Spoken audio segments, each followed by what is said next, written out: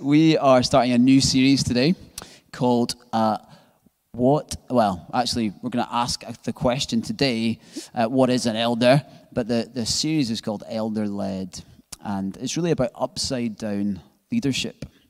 So in the church, leadership should look very, very different to the way that it looks in the world. And so we're just going to go into two passages today. And I've got some fantastic readers coming up in just a moment. And today we're going to ask, what is an elder? Next week we're going to look at what does an elder do? And we're also going to be looking at the gender-specific roles in eldership and in leadership in the church. But for today, all we're asking is, what is an elder? And that, I think, if you are not used to church, that's a kind of question that you're thinking, tell me, what is an elder? Because I have no idea what you're on about. I mean, that is a weird concept to me.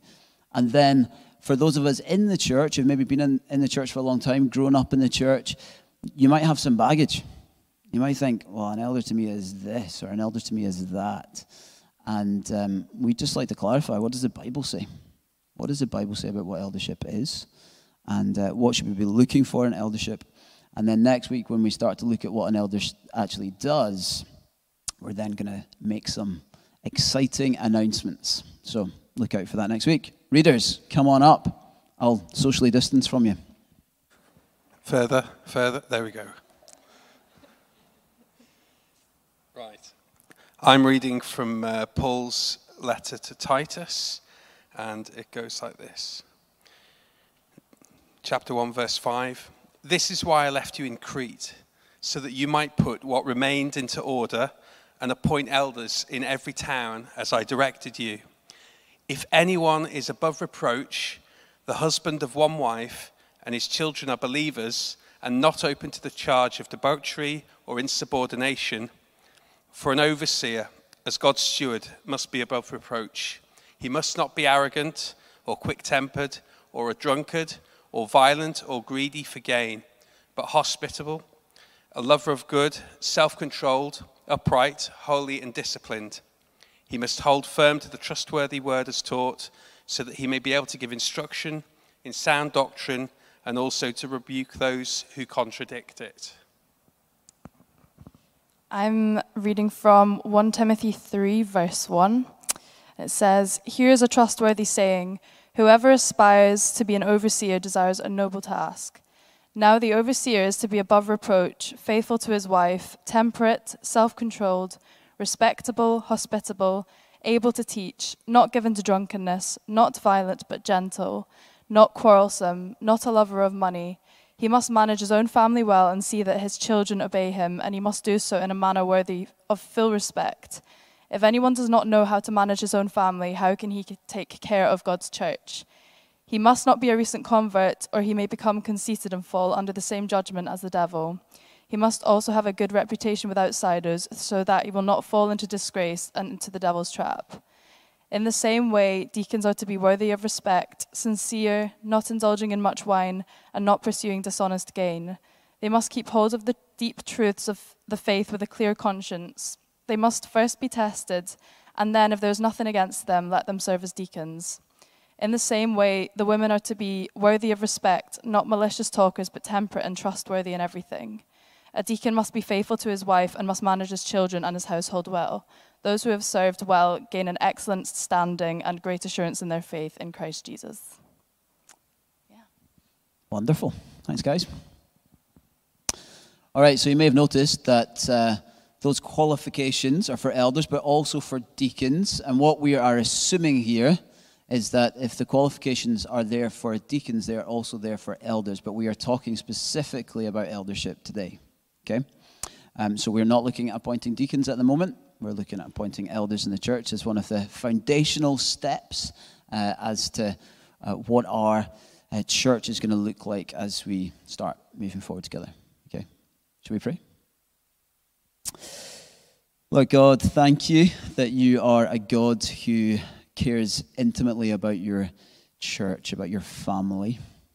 I thank you, Father, that we get to be family. I thank you, Lord, that you are directing our steps, and that you have given us clear biblical instructions on what to do when it comes to appointing elders, these fatherly figures amongst us, these people who are to stand amongst us as men of good character, who love you, who adore you, who give great example as to what it looks like to pursue you. And so, God, would you help us in that? Would you help those who will be appointed into eldership, but will you also help us, the rest of us, to know what does that relationship actually look like for us, and how does it benefit us, and how is it that this is good for us, and help us just to follow in your ways as a church, we pray. In Jesus' name. Amen. Okay, so what is an elder? Well, I'm sorry, sports analogy, again. They just come so easily for some reason. I don't know why. So one of the Patriots staff members was asked a while ago, by the way, the Patriots are an American football team, an American New England Patriots playing Boston. Decent team, not my favorite, but they're all right. And they have the most successful quarterback and coach combination of all time. They have, of course, Bill Belichick. Some of you are like, of course. No, what are you talking about? And Tom Brady, the quarterback, an absolute legend. Now, when they're looking for a new quarterback, back in the day when they didn't have loads of success, one of the staff members said this. He said, we weren't looking for a tall, lanky quarterback that ran a 5.3 time in the 40-yard dash. By the way, that's not very fast. We were looking for personal integrity and prioritized a quarterback with mental toughness and character. What they recognized was that if they wanted long-term success, if they wanted something that would not just be impressive in a moment, not just draw the crowds for a couple of games, but actually would give them long-term success, they needed not just raw talent, not just charisma, but character. They needed someone who had faithfulness, who had mental toughness, who would do the right things no matter how tough, who would keep going even when success wasn't coming. It's a wise decision. Really wise. Something that you might not expect to see in the world, and often we don't see that in the world, do we? An elder in the church is not qualified by their performance, as if they're going for a job interview. Not longer after I'd completed my theological training, I started working in a church. And it was in a Baptist church, and I became an associate pastor eventually. Now, this isn't the way that I became an associate pastor there, but the standard thing to do in the Baptist church at that time, and I think in many ways still is, was for there to be a job advert going out. Then you might get an interview, go along for the interview. Then if that went well, you might go along and spend a day, maybe, with that church. And then you would do something that they call preaching with a view, right? Which basically means you preach, and if they're impressed, they employ you, okay? I felt that just was deeply unbiblical. I just felt, oh man, like I get why you're doing it that way, but I just had this conviction that isn't the way it was supposed to be, and I'd felt called to eldership. I felt called to being a pastor. And by the way, when I'm talking about eldership, I'm also talking about pastor. I'm also talking about shepherd, because those three terms, and overseer actually as well, are those four terms are used synonymously in Scripture. So when we're talking about elder here, I'm talking about those things as well. But we're going for elder because I think in terms of what we normally would use for that word, because I think that other ones can give us the impression of something that actually isn't quite there. So it's more than being pastoral, being an elder. And it's more than shepherding. It's more than caring for the sheep. It's more than kind of maybe the kind of analogy that we see there. But it's not only is it more than that, but actually that's something that I think in the city of Glasgow maybe we're going to struggle to understand. We're not all farmers anymore. And so elder's the one we're going to talk about most, but all the others apply, and we'll talk a bit about them in a moment, okay? But anyway, back to where I was. In this Baptist church, I'm thinking, man, this is supposed to be relational. So the more that I'm reading in Scripture, the more I'm seeing that this is supposed to be life on life. People are supposed to see my life for all that it is. It's not supposed to be a job interview. It's not supposed to be, oh, I'm impressed with one preach. It's supposed to be, you see my life, you see what I'm really all about, and in that, you see something of character that seems to be right for godly leadership. So I decided what I would do was go and get another qualification, and then I would go and work it elsewhere and just attend a church that I loved. And so that's what we did. And we ended up down south at a church called Gateway Church, and on the south coast of England. And after a couple of years, that's what happened. There was a recognition of character as employed, and then after a while, we were sent up here to plant Glasgow Grace. And so that's what happened. God really blessed us in that. And so as a church, right from the beginning, what we want to be saying is, hey, this is not about performance. This is about, do we see the character that's laid out here in Scripture for an elder? And so that's what we're doing. That's what we're setting out right from the beginning. And now these characteristics should be the increasing markers of any godly person, shouldn't they? This isn't just, so you read through these lists and you think, oh man, right, this is my opportunity to judge all the people that I think might be elder material. That's not what we're doing here. Actually, these are characteristics of any godly person. So if you're sitting there and you're thinking, well, okay, my role here is just to kind of assess, is that person really up to being an elder? Or is that person up for... No, that misses the point. Actually, it's more than that. We should be thinking, how am I becoming more like that?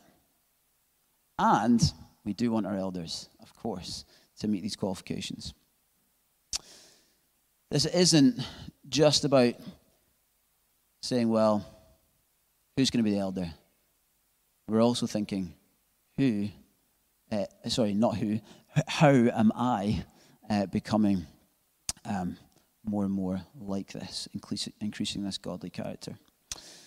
So they're laid out for us right here, 1 Timothy 3, 1 through 13, and Titus 1, 5 through 9. And I think what's immediately obvious is that these are the kind of characteristics that you might think, oh, you know what? That seems pretty hard. Is there actually anyone who can do it? Is there anyone out there who actually meets all of this? And so we have a little phrase at the beginning of both. I don't know if you noticed it, but it really helps us, and that is above reproach.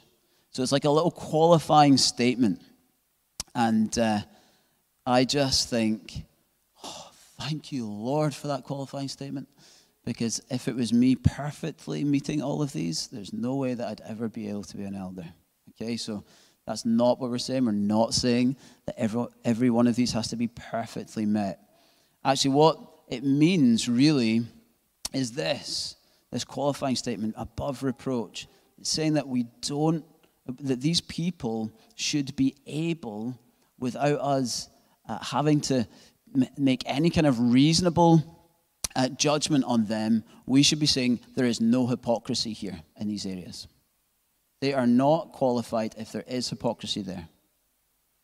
And what we're saying is they should be growing in these characteristics. They should be the kind of people that we look to and we go, yeah, I can't fault them there.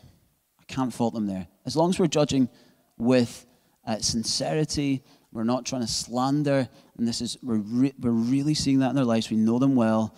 We go, yeah, I can see that. I can see that that is the type of character that they have, and they're growing in it. It's not perfect in every area, but they are growing in it. I can see that there's godly character there, and I don't think there's hypocrisy there. They're not failing on any of those things. So, here they are, okay? Here's what elders should be. You ready?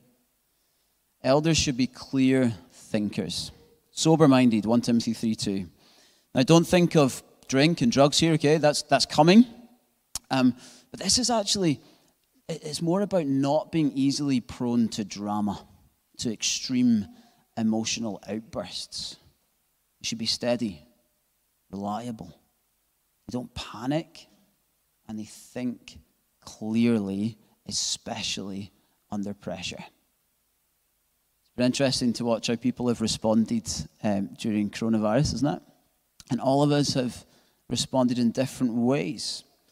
Changing plans, pressures put on our careers, the changes to our social lives, our working environments have changed.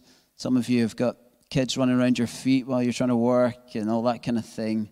Changes to your family lives and social lives, everything.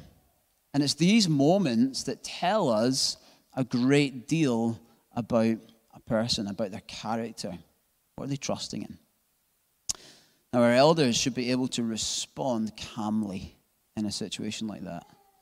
Not immediately making a big drama out of it all, but trusting God and taking prayerful and considered decisive action where required. But they don't react quickly necessarily, only if necessary. They're steady thinking. And elders should be warm and welcoming people, hospitable, 1 Timothy 3:2 and Titus 1:8. So not only should they be hospitable in their own homes, but they should be warm and welcoming people. Do you know what I mean by that? They welcome you into their person. You know, you're in their presence and you suddenly feel more at ease. They're able to kind of draw you in. Despite being a leader, they have a way that just means you're comfortable, you're okay. You're not put on edge. Elders should generally help you feel at home when you're with them. Elders should be humble, not arrogant, Titus 1:7. P.J. Smyth says this, humility, P.J. Smyth helps lead the advanced network of churches, a family of churches we belong to. He says, humility comes from great is he, not woe is me. Because any self-focus will eventually result in pride. You get that? And actually, it's true, isn't it? Arrogance, or the opposite of humility, pride, it isn't always worked out through us making much of ourselves. It can actually be worked out making little of ourselves. We kind of feel sorry for ourselves a lot, and it's actually quite self-focused. And so true humility here is a kind of self-forgetfulness, and it's our turning our eyes to God. And so what we want from our elders is we want people who turn their eyes upward, look to God for guidance, and we trust that they're doing that. They're not self-focused. You know, if it becomes all about Ian, or if it becomes all about whoever, then there's a big problem. It's all about me, Ian. If I start singing that, if you overhear me and I'm singing next to you, and I'm like, it's all about me, Ian. Like, there's a big problem. Good singer, haven't I? So why are you laughing? Because I'm so good. We want self-forgetful elders. We want humble elders. Elders should be about peace, not quarrelsome, not quick-tempered, and not violent but gentle, Titus 1:7, 1 Timothy 3:3, not double-tongued, 1 Timothy 3:8. The church needs elders to care for them, not lose their temper with them or speak badly of them behind their backs. Like a good parent, right? You know, you've seen this. It might not have happened in your own life, but you've seen other good parents, and they can talk clearly and lovingly, even where someone is causing loads of trouble, even in the church family. And that needs to be especially true when correction's required. So if you've got someone who's always looking for trouble, it means they're not elder qualified. Elders should be generous and wise with money. It says, not greedy for dishonest gain, 1 Timothy 3:8, not a lover of money, 1 Timothy 3:3, not greedy for gain, Titus 1:7. So money's not the issue here, is it? It's okay to be wealthy. The issue here is loving money. When an elder looks at their own bank account, I think it should have two markers. Contentedness. They're not going off and spending sprees all the time when they're feeling down or whatever. And two, generosity. That you should be able to look at an elder's bank account and just go, oh man, wow, they're so generous. They're clearly generous people, and they're clearly contented. The heart is so easily taken by money. And usually it causes people to either be really greedy or really stingy. So if the guy is always looking for ways of getting out of paying, he's not elder qualified. You know, patting their pockets at the bar can't be an elder. It's good news, isn't it? Elders should be self-controlled. So that means that not addicted to much wine, 1 Timothy 3 and 8. Not a drunkard, Titus 1:7. Jesus openly drank wine, didn't he? He enjoyed wine. But even while he hung around with drunks, he never had to stagger home singing Frank Sinatra, crying about how much he loves his friend who's picking the sick out of his beard. He never did that. He may have enjoyed wine, but he did it without getting drunk. And that should be the same as elders. I enjoy a good beer. I like a dram. Occasionally I like a nice glass of wine on date night. I'm not very good at telling what kind of wine it is or anything like that, but, you know, I enjoy it. And when an elder drinks alcohol, though, they shouldn't ever wake up in the next morning and think, was I drunk last night? Did I have a bit too much to drink? If they're asking that question, probably not elder qualified. They should be able to control their intake of anything, actually. There shouldn't be a kind of addiction to anything. You should be able to control it. Whatever that is, you should be able to control their intake. And they'll be acutely aware of other people around them. So that might mean that someone with them has been an alcoholic, is an alcoholic. And they recognize, I'm not going to drink when I'm with that person. Or it might be that someone believes that no Christian should drink. And out of respect and conscience, they probably won't drink around them either. Elders should pastor at home. Now, there's a big list here, and there's a reason that there's a big list. I'm going to go through it, okay? He must manage his own household well, with all dignity, 1 Timothy 3, 4, and 5. The husband of one wife, 1 Timothy 3, 2, Titus 1, 6. Their wives likewise must be dignified, not slanderers, but sober-minded, faithful in all things, 1 Timothy 3, 11. His children are believers and not open to the charge of debauchery or insubordination, keeping his children submissive, Titus 1:6, 1 Timothy 3 and 4. It's quite a lot, isn't it? It's a lot to do with the family. So why is that? Well, what Paul isn't saying is that single people or anyone who doesn't have kids couldn't be an elder. That's not what he's saying. What he's saying is, and I think the logic is this, if you are a husband or you're a dad, you already have a family, and that is a natural testing ground for you. So if you can't lead at home, it's unlikely you're going to be able to lead in the church, isn't it? In fact, we know that you won't be able to. And so that's why Paul lays it out like this. Paul, remember, and Timothy were not married, didn't have families. So I think the implication here is that if you do have a family, this is a good measure. But if you don't, then you can still be qualified as an elder. Because there are certain people that you know they're going to be good husbands, good dads, if ever at all. But you know they would be if they were. Paul wrote to the husbands in Ephesus, love your wives like Christ loved the church and gave himself up for her. That is essentially what an elder is to do within the church as well. It's to lay himself down for the sake of the church. Actually, we're going to talk about this next week, but at the heart of what it means to be a leader in the church, not just an elder, but a leader, and of course that is men and women across the church who may lead, that they are to lay themselves down so that they can equip the saints. That is a primary role of any leader in the church, is to equip the church, equip others for ministry, not do all the ministry themselves. An elder is not the kind of guy who comes in from work expecting dinner on the table at 6 p.m. before retiring to his man cave and just lets his wife get on with putting the kids to bed and tidying up and all that stuff. He gets his hands dirty.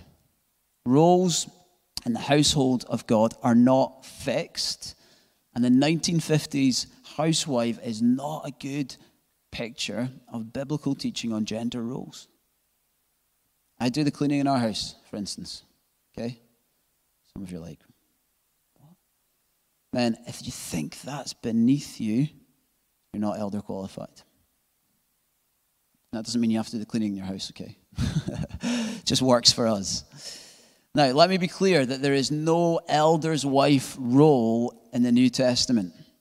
And we should be pretty careful about putting any more pressure on an elder's wife than there already is. We honor elders' wives. We will honor elders' wives at Glasgow Grace by ensuring that there is no expectation of role and that each wife of an elder will, whoever that is, appointed, and in the future won't have a job description. And we all have to play our part in that, in helping them to see that there is not more expectation on them than there should be. But in saying that, it is clear from these texts that a wife shouldn't be the type who is going around the church slandering. Shouldn't be the type who doesn't have godly character. So an elder in the church needs to be, him and his wife need to be together in this. They need to be together in this. It can't be that they're going in different directions. Now, you've heard us talk about being equally yoked, and so, you know, if there's ever a young person in the church say, I want to get married or whatever, one of the first things we'll point them to is being equally yoked. And the whole biblical picture of being equally yoked is that you're pulling a plow together like your cattle. Nice picture, eh? Like your cattle, you're side by side, but you're pulling in exactly the same direction. That's what equally yoked means. So you're going in the same direction. And that is so important for an elder's wife, because there will be lots of expectation that is put on you as a family. And if you're not going in the same direction, it's going to be pretty tough.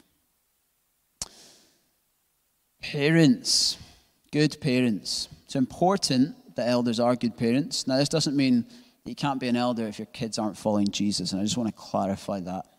Because if we take this in the context of all of Scripture, we know that who is it that saves? It's God that saves. I can't save Annabelle. I can't save Finley. What can I do? Well, I can invest in them. I can love them with godly love, but also invest in them in Scripture and in prayer and making sure that they get along to church and all these things. I can bring them up in the Lord, right? But that's all I can do. And pray for them a lot. That's all I can do. And that is what we're asking. We're not asking that they necessarily are, on fire for Jesus all the time. Elders should be consistent at church and away from church. Well thought of by outsiders, 1 Timothy 3:7. Where a person is consistent with all the groups in which they interact with, then we can say there's a high chance that they're full of integrity. It's not one face at work, another face at home, and another one in the church. People are sure about who an elder is, and they know they will treat them justly and lovingly no matter what context they find them in. Elders have been through storms. It says, and let them also be tested first. 1 Timothy 3:10. Someone who knows a thing or two about life, right? Now that doesn't mean, again, that they have to be older. They don't have to be long in years. By Paul's treatment of Timothy, who is to strengthen and appoint elders in churches, shows us that it's not about age, okay? It's about coming through tough times while holding firmly to the word of God. It's a time of proving that their faith is not built on the sand, but built on the rock. So, what are elders?